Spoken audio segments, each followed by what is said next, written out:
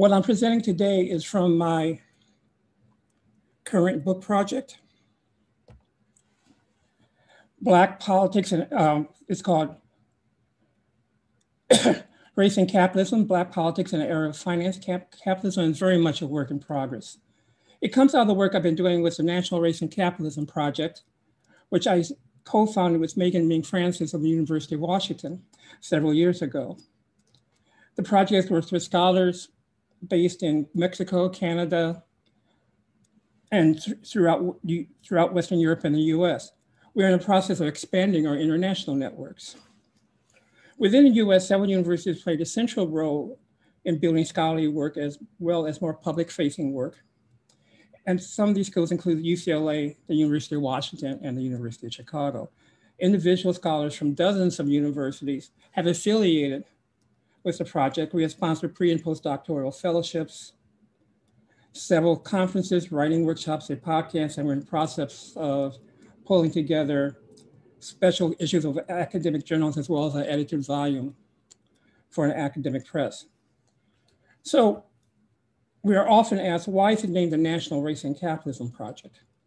This is a question we receive from young activists as well as from colleagues in the academy. From scholars, particularly those of us who were trained and grounded in Black studies, the question really is, why not racial capitalism?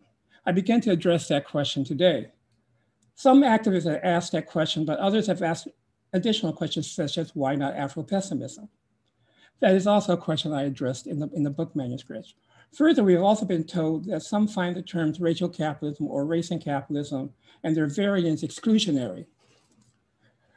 Just as they also find, these same people also find labels such as patriarchal heteronormative capitalism also exclusionary. This critical question is also addressed in the manuscript. I don't address it directly in my comments today, but would be very open to talking about it during Q&A. I begin by discussing three frameworks designed to describe and analyze the intersection of race and capitalism. They are Cedric Robinson's original formulation, racial capitalism, the framework of racial capitalism adopted by me and some of my colleagues at the National Race and Capitalism Project, and a third category that Satnam Virdi of the University of Glasgow has labeled racialized capitalism. All three frameworks specify the relationship between race, usually signifying a structural phenomena such as systemic racism, institutional racism, and/or white supremacy, and capitalism or the capitalist social order.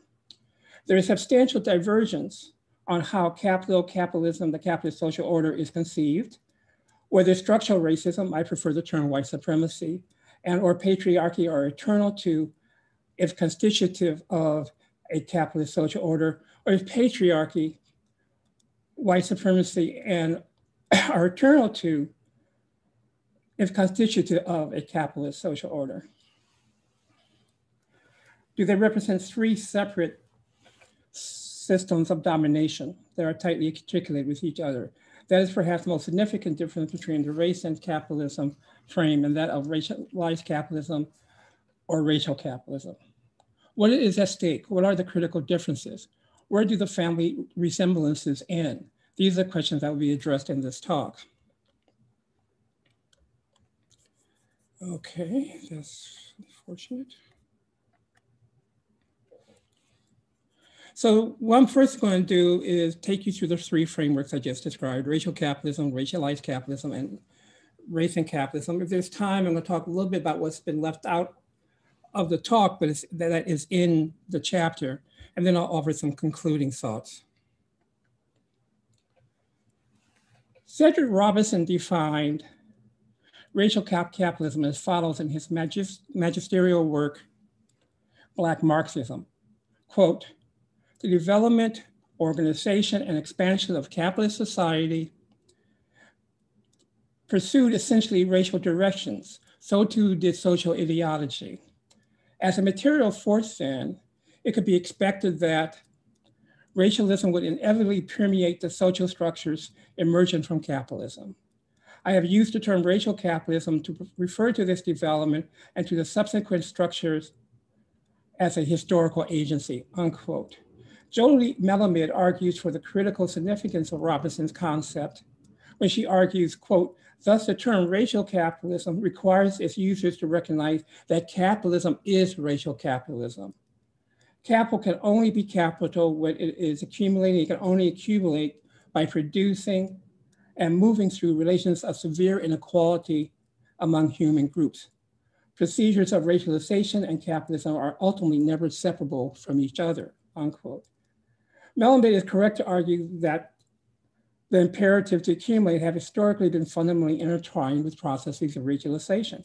Yet, as we shall see, a regimes of articulation approach for which I advocate argues that while deeply imbricated white supremacy, patriarchy, and capitalism are three semi-autonomous systems of domination with each having its own logic. There are important distinctions, though, between Robinson's original formulation and many such as Melamed and her colleagues who use the concept today. One of Robinson's more controversial and historically problematic claims is that processes of racialization and racial subordination were already well established in Europe at the time of the emergence of capitalism. Capitalism was shaped by these pre-existing racial structures, according to Robinson. Some tend to agree with Robinson today. Others, such as Melamed and her colleagues correctly, in my opinion, emphasize the emergence of a new global system of racial capitalism and colonialism and empire that required the simultaneous dispossession of, and at times genocide of indigenous populations, as well as the enslavement and trade of Africans. The account of Melamed and her colleagues also tend to focus on the phenomenon of settler colonialism and its ongoing oppression of indigenous and other colonized populations, according to them. Many contemporary scholars see ongoing accumulations through the expropriation of the persons and lands of racially subordinated population as an intrinsic characteristic of modern capital accumulation as well. This narrative is an implicit and often explicit rejection of a reading of the last section of Capital, Volume 1, where Marx is often read as consigning colonialism and slavery to the prehistory of capitalism. This line of argument is one that is shared by many who adopt either a racing capitalism or racial capitalism framework. A key difference between the racial capitalism and racing capitalism approaches is how the question of whether a capitalist social order is shaped internally or is comprised of multiple systems of domination. There are other differences between a racing capitalism approach and a racial capitalism approach that is outlined by Melamed's 2015 article and richly developed in the 2018 volume of Social Text, edited by Jody Bird, Alyosha Goldstein, Jody Melamed, and Shandon Reddy. One difference is that the social text editors argue in their introductory essay that, quote, colonialism and racial capitalism have been historically co-constitutive, unquote. That colonialism and racial capitalism are different processes is further highlighted when they state, quote, financialization, debt, and accelerated concentration of wealth today works through social relations already configured and disposed by imperial conquest and racial capitalism, unquote. The race and capitalism approach, on the other hand, views colonialism and imperialism as well as enslavement and trade by Africans as part of the same process, not as different constitutive processes. While Bird, Melamed, and their colleagues see colonialism leading to genocide and dispossession of indigenous populations, and racial capitalism producing a racially subordinate population of people of African descent through slavery, the slave trade, and its afterlives. The approach I advocate sees indigenous dispossession and enslavement of Africans as part of the same colonial imperial project that produced global white supremacy and predatory capitalism. Both processes are truly racialized, I argue, albeit the nature of racialization has wide variation across and within regions. One area of agreement is that the global process of accumulation, both original and ongoing accumulation, is rooted in what Bird and her colleagues call racial cruelty. The need for capitalist accumulation be rooted in excessive violence against racially subordinate populations. This is a common theme, not only in work that directly addresses the racial dynamics of capitalism, but also among those that are more attuned to an Afro-pessimist analysis of Black subordination. Indeed, the focus on excessive anti-Black violence is a hallmark and deep contribution of those associated with Afro-pessimism, although I have deep criticism of that genre. Finally, a difference with the social text editor's approach and that of the race and capitalism approach is that the latter approach centers anti-Blackness as a structural feature both of emerging white supremacy and capital accumulation.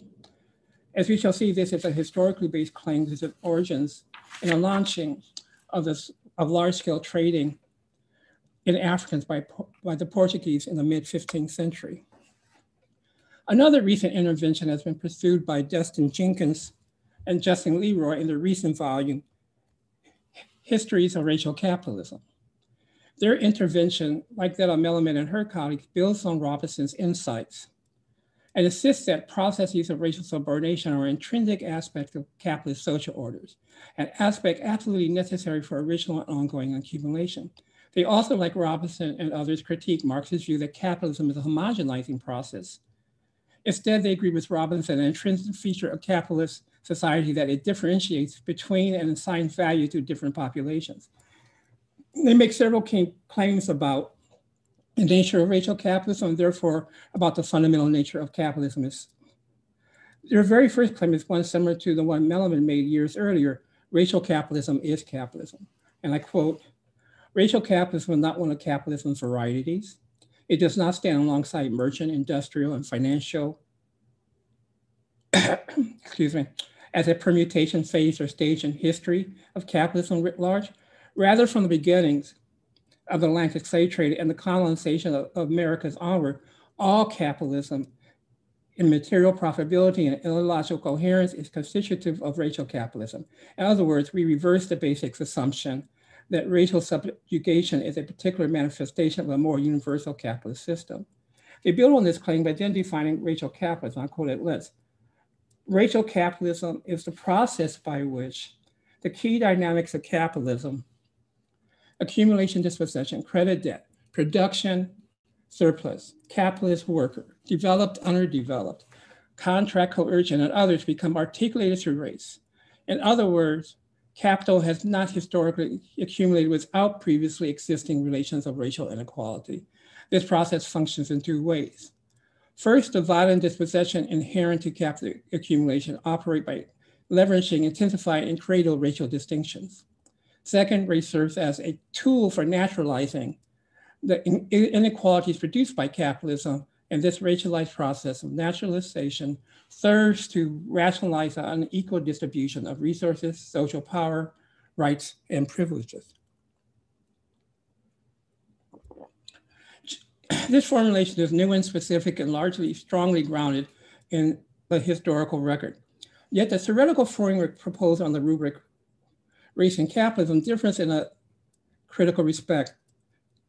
A multiple systems of domination approach does not view race as only a tool for naturalizing the inequalities produced by capitalism. Instead, it views the processes of racialization as a result of the global system of racial subordination that emerges nearly simultaneously with the capitalist social order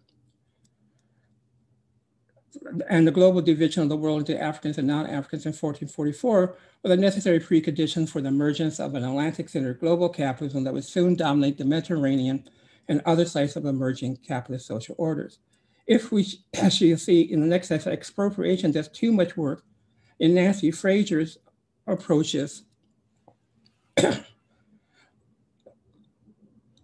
in Nancy Fraser's theorizing, race is under theorizing this version of racial capitalism. That said, racial capitalism approaches to the study of the nexus of capitalism, white supremacy, and patriarchy are arguably the most historically grounded of any of the frameworks and excel at showing the mechanisms through which hierarchies of race, gender, and class in their messy articulation continue to be produced and reproduced. Racialized capitalism, a term Satnam Verdi uses, approaches racial capitalism frameworks as the processes of racialization, and for some patriarch as fundamentally shaping a capitalist social order. Unlike many from the racial capitalism school, they do not emphasize settler colonialism, dispossession, and the revolutionary potential of the currently informally colonized, enslaved, and dispossessed. Instead, they emphasize the negative consequences of ignoring racial subordination and oppression for being able to challenge the global capitalist social order. Satnam Verdi works provide one example of this approach to the study of the intersection of white supremacy in the capitalist social order. Like Nancy Fraser's, whose work I soon discussed, he posits a single capitalist social order that has been profoundly shaped by the logics of racial domination. He sees the emergence of racism as a consequence of state action to break multi-ethnic proletarian unity, first in the colonies and then in the metropole. He also provides an important account of the racialization of the Irish, Jews, Asians, and Caribbean workers in Britain. He also describes the role that some socialist and other working class organizations in the UK had in promoting, reproducing, and enforcing racial hierarchies among workers at the same time they were fighting for partial racialized democratization.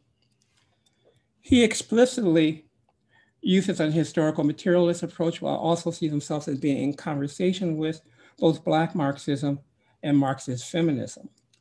One task he sets himself is to decenter Eurocentric analysis of capitalism and working class formations and struggles. For Verdi, racism is a tool of, quote, state elites to contain the class struggles waged by subaltern populations with a view to making the system safer for capital accumulation, unquote. Thus, racism is a structuring force that shapes how, quote, the proletariat is incorporated into capitalist systems of domination, unquote. Racism is a constitutive feature of the modern world.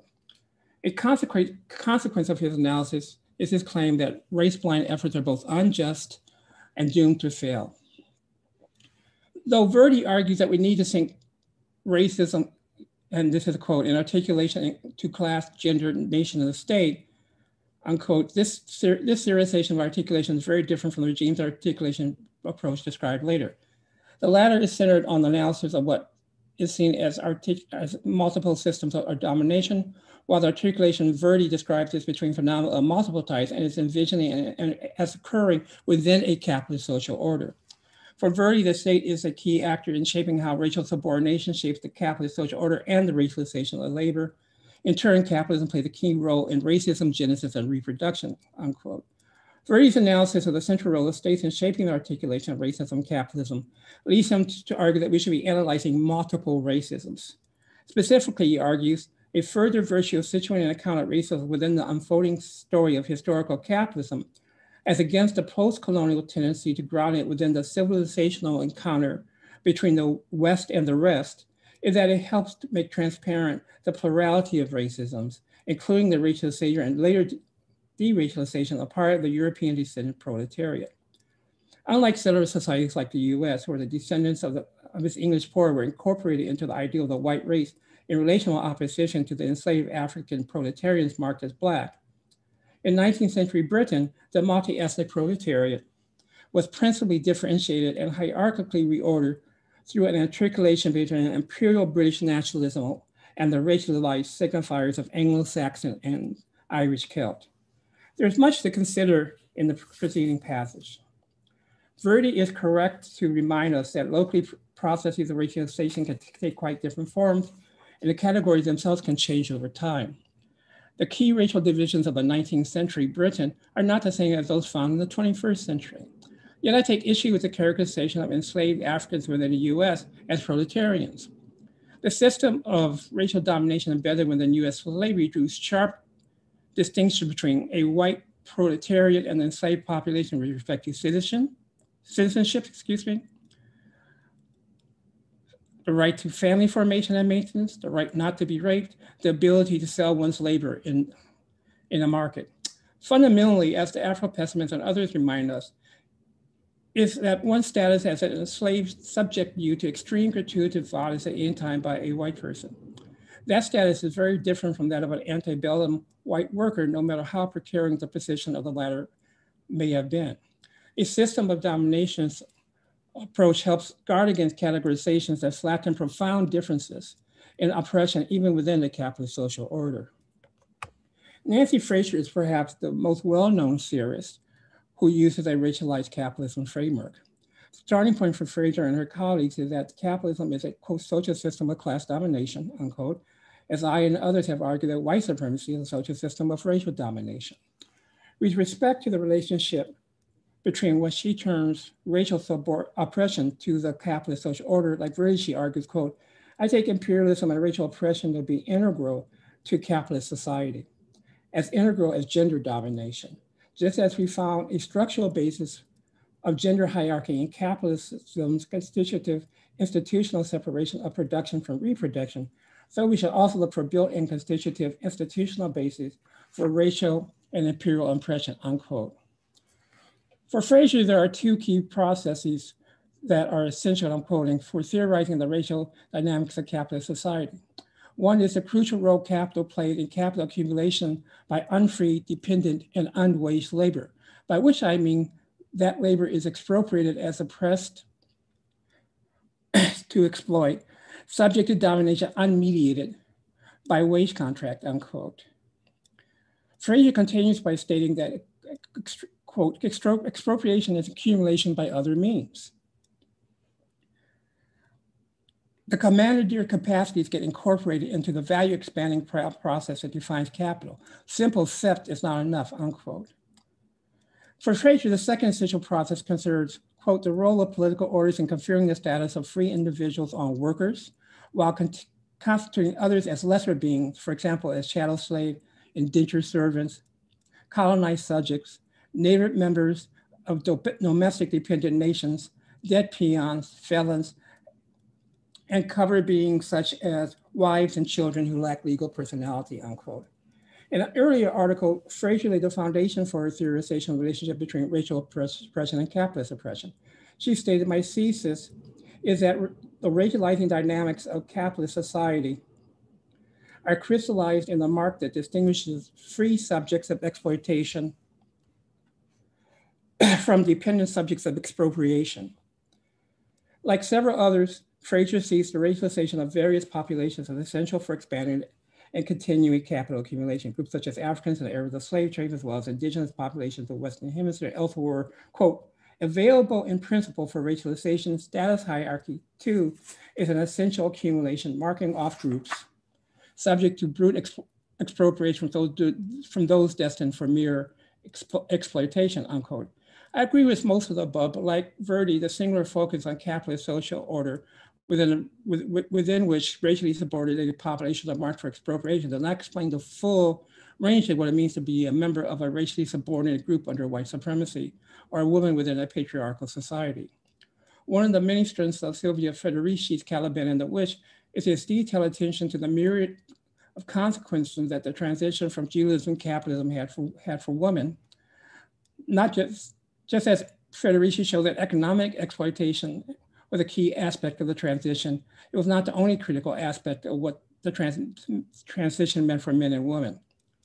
The ferocious heightening of violence against women was a fundamental aspect of the transition from feudalism to capitalism, just as the many scholars of Black and Indigenous studies emphasize the central structural role that violence against those of African descent and Indigenous populations had in shaping what I'm calling white supremacy. So Dia's Hartman work represents a particularly brilliant theorization of the scope of racial oppression and how each of the systems of domination structures each other, while also keeping in firm focus the implications for the everyday lives, for example, of working class Black women in the early 20th century. Fraser makes an important contribution in her theoretical discussion of the role that expropriation plays in highly racialized capitalist social orders. But expropriation is doing too much work. A systems of domination approach encourages us to analyze the logics of each system of domination as well as the dynamics that flow from their mutual articulation. What is the difference between the racial capitalism and the racialized capitalism approaches? Both approaches view processes of racialization as internal to and constitutive of capitalism and capitalist social orders. Part of the difference is one of lineage. Those who use the phrase racial capitalism, neither Verdi nor Fraser does, see themselves as part of the tradition started by Cedric Robinson and see themselves as extending and I would argue deepening his work. While Verdi respectively cites Robinson, both Fraser and Verdi conscious are mainly responding to those within various post-colonial and Marxist traditions that incorrectly downplay the importance of processes of racial subordination to capitalism and specifically processes of capital accumulation. Bird, Melamed, and their colleagues, on the other hand, are focused on a very different set of concerns. They seek to theoretically and politically show the mutual commonalities between settler colonialism and racial regimes. Jenkins and Leroy are focused on the historical process through which race from the beginning has shaped capitalism and the impossibility of studying capitalism in any of its aspects without also considering the constitutive role of processes of racialization.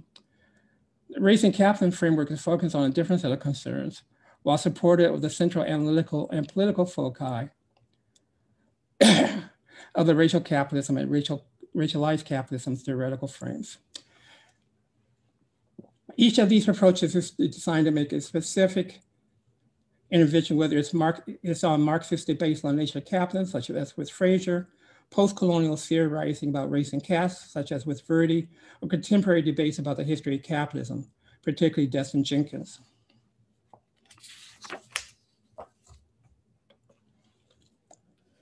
On the rubric of race and capitalism, I argue that the logics of racial domination and capitalism are inextricably articulated with each other, and both must be simultaneously confronted and analyzed. The process associated with the slave trade, slavery, and colonialism do not just constitute capitalism prehistory, but become truly integrated within each era's capitalist social order. Concurrently, processes of racialization emerge, categorizing peoples of four continents, as Lisa Lowe so powerfully argues. A global regime of articulation of all three systems of domination is the result of an ongoing accumulation that has regional specificity and widespread commonalities, and both must be understood. Scholars such as Catherine McClintock have observed that, quote, no social category exists in privileged isolation. Each comes into being in social relation to the other categories, if in uneven and contradictory ways, but power is seldom adjudicated evenly. Different social situations are overdetermined for race, for gender, for class, or for each in turn, unquote. She continues that since these categories, quote, come into existence in and through relations to each other, if in contradictory and conflictual ways, they can be called articulated categories, unquote. Well, this is a critical observation. I use the language of articulated system of domination. This difference allows us to think through the contradictions that aid and hinder political mobilization as a result of partially conflicting sets of privileges and oppressions, and in terms help explain historically contingent patterns of conflict and cooperation. What is meant by articulation of multiple systems of domination? I follow Stuart Hall when he defines articulation as by the term articulation, I mean a connection or link, which is not necessarily given in all cases as a law or as a fact of life, but which requires particular conditions of existence to appear at all, which has to be positively sustained by specific processes, which is not eternal, but has to be constantly be renewed, which can under some circumstances disappear or be overthrown, leading to the old linkages being dissolved and new connections, rearticulations being forged. It's also important that an articulation between different practices does not mean that they become identical or that one is dissolved into the other. Each retains its distinct determinations and conditions of existence. However, once an articulation is made, the two practices can function together, not as an immediate identity, but as a distinction within a unity. In our 2019 Journal of Political Philosophy article, Articulated Darkness, Emily Castleson and I sketched an initial theory of regimes of articulation. We argue that a historically specific configuration of the articulation of patriarchy, white supremacy, and the capitalist social order can constitute such a regime. Some key elements of regimes that articulate shift between different eras regimes. I argue as I argue in some detail in the next chapter of the book. Sometimes there may be a shift in mechanism of oppression or institutional configuration, but outcomes remain substantially the same, if not identical.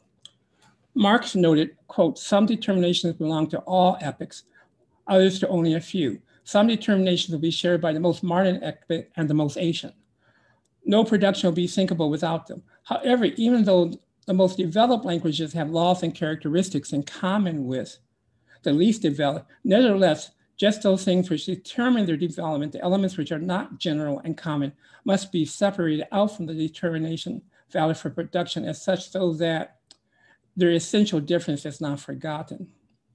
Let me give a brief example for one era, how we might use this approach to analyze a specific period. The first regime of articulation emerges with the beginning of the African slave trade by the Portuguese in the mid-15th century. The race and capitalism framework is in agreement with many others, although in opposition to Robinson, in acknowledging that the emergence of modern system of racial subordination emerged with the first large-scale sale of Africans by the Portuguese in 1444. Anna Moore, in an important article, demonstrates that this sale, including in the eyes of contemporary observers, was not only marked by Africans as being subject to enslavement for economic gain, either due to the blessing of the crown or by the late 16th century, the needs of the market, but a horrendous exception to what heretofore had been considered natural law. The enslavement of Africans on an increasingly mass scale was an, quote, exception necessary for capital accumulation, unquote. Ultimately, for the Portuguese and other European enslavers, quote, the market is assigned the role of arbiter. Eventually, quote, the market becomes a self-sufficient mechanism for justice, whitewashing practically any basis for questioning the legitimacy of the slave trade, unquote. A consequence of this exception to national law, that accumulation, both originary and ongoing, is based not only on the marking of the racially subordinate other, but by the massive violence that would be highly immoral if not done to Africans and later other non-European people. As a result, Africans become not only commodities, not only a source of labor power, that expropriate far more severely and cheaply than the exploitation of labor in such places as 19th century Manchester, but also a source within the US leading up to the period of just before the Civil War, the main source of capital itself. With enslaved persons as the main source of capital, the role of Black women, whose reproductive role is now both to expand both expropriated labor power and to expand capital itself, is vastly different from both white working class women and the white women who ruled over Blacks in the plantation, even as they themselves are subservient to their husband plantation owners. Thus, as I argue elsewhere in the book, a regime articulation approach helps us understand how within a specific temporal period and geographic locality, gender, race, and class are fundamentally differentially shaped by a given regime of articulation. None of the above would be possible without the beginnings, the explicit and implicit actions in support of the racial state. With the emergence of modern processes of racialization and racial subordination, or more compactly with the emergence of global white supremacy, the racial state performs several functions. The racial state's portfolio includes the creation and enforcement of the boundaries that mark a racial hierarchy. This can be through the sanctioning and marking of the racial other, as in the mid-15th century Portugal, the creation and maintenance of segregated neighborhoods in the US during the New Deal, or the creation of totalizing systems of state racism, such as Jim Crow in the US during the 19th and part of the 20th century, or apartheid in South Africa. A closely related role is to initiate and enforce regulatory regimes that enable the expropriation of racially subordinate populations, whether in colonies or the metropole. Another task for the racial state is to enable the reproduction of racial hierarchies. As Pierce shows, this is a task that is often explicitly performed by educational institutions.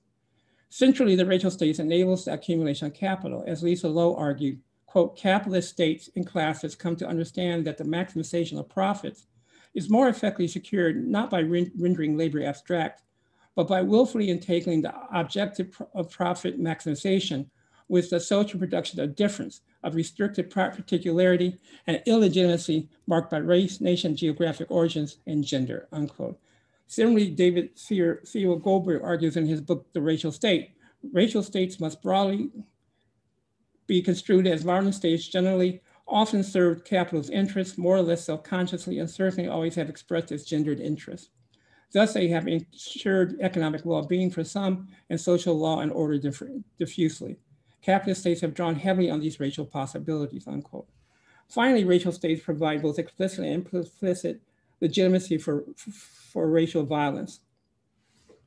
An example of legitimation can be found in the sanctioning of the portion and crowns of enslavement of Africans in the mid-15th century.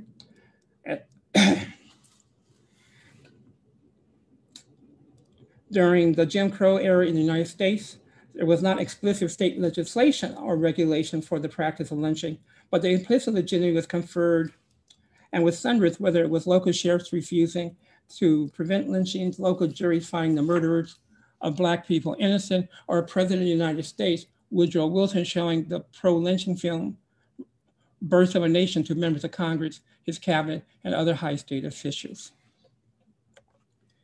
In summary, the race and capital framework enables us to understand how racial, gendered, and capitalist systems of domination interact with each other, and the consequence for those often oppressed by multiple systems of domination. Each hierarchy specifies who has privilege, who does not, what roles are assigned to different groups within the hierarchy, and the violent mechanism for enforcing the hierarchy. The racialized capitalism framework shares several of these attributes. Analytically does not center the interaction of multiple systems of domination interacting with each other, but centers instead how patriarchy and racial subordination work within a single capitalist social order. Yet, as Wittgenstein might argue, all three of these frameworks share a family resemblance. So let me briefly talk about what I won't be able to talk about in this talk, but that's in either this chapter or the next chapter. One is with respect to regimes of articulation is specifying the key elements of what constitutes a articulation of patriarchy, white supremacy, and capitalism. Then going through in some detail what changes over time and what's stable over time with respect to each of these key elements. Another part of the chapter, one which will undoubtedly cause some controversy, is that I also engaged critics of the racial capitalism and race and capitalism approaches, particularly the Afro-pessimists who have a very different understanding of the relationship between political economy on one hand and racial subordination on the other, but also some Black radical egalitarian, to use their own phrase, philosophers such as Tommy Shelby and Charles Mills. In conclusion, let's talk about what's at stake. It's far more than an academic debate between abstract theorists. These debates speak directly to how we understand Trump's victory in the 2016 presidential election and the racist, authoritarian, and potentially fascist phenomenon of Trumpism and the rise of neo-fascist movements in the global North and South. It speaks to how we best understand in countries in both the global North and South accelerating rates of inequality, popularly described by Thomas Piketty. What is at stake speaks to why we must criticize within Black movements those who take the extreme position that paying attention to racial disparities and police murders diverts us from building working class unity, that fighting racism is antagonistic to building class solidarity. This latter view has virtually no adherence among Blacks in the US, but they give comfort and cover for a substantial segment of the US white left that continues that it has from the late 19th century to the present to ignore Black struggles for justice and either dismiss or attack Black activists. On the other hand, the Afro-pessimists, similar to some 20th century Black nationalists, have an equally ahistorical narrative that not only massively distorts the relationship between white supremacy and capitalism, insisting, despite all historical and contemporary empirical evidence, that the core logics of slave-based anti-Blackness exist outside of and ultimately invariant to the dynamics of the capitalist political economy. This strand of theorizing also has taken root in real-world activism. In our case, among young Black activists struggling once again for Black liberation during desperate times. And you can see how the desperate times, in fact, has laid the groundwork for many of those who despair about the Black condition in the US to become more attracted to Afro-pessimism. They are correct to insist that the logics of racial domination are autonomous and not fully determined by capitalist social orders. Those Marxists who have a totalizing view of capitalism and pessimists both fail to understand the effects of the interaction of multiple systems of domination. It is our task to forge better theoretical weapons to not only illuminate the nature of oppressive systems of domination, but also so that we can help provide tools to combat them. Thank you.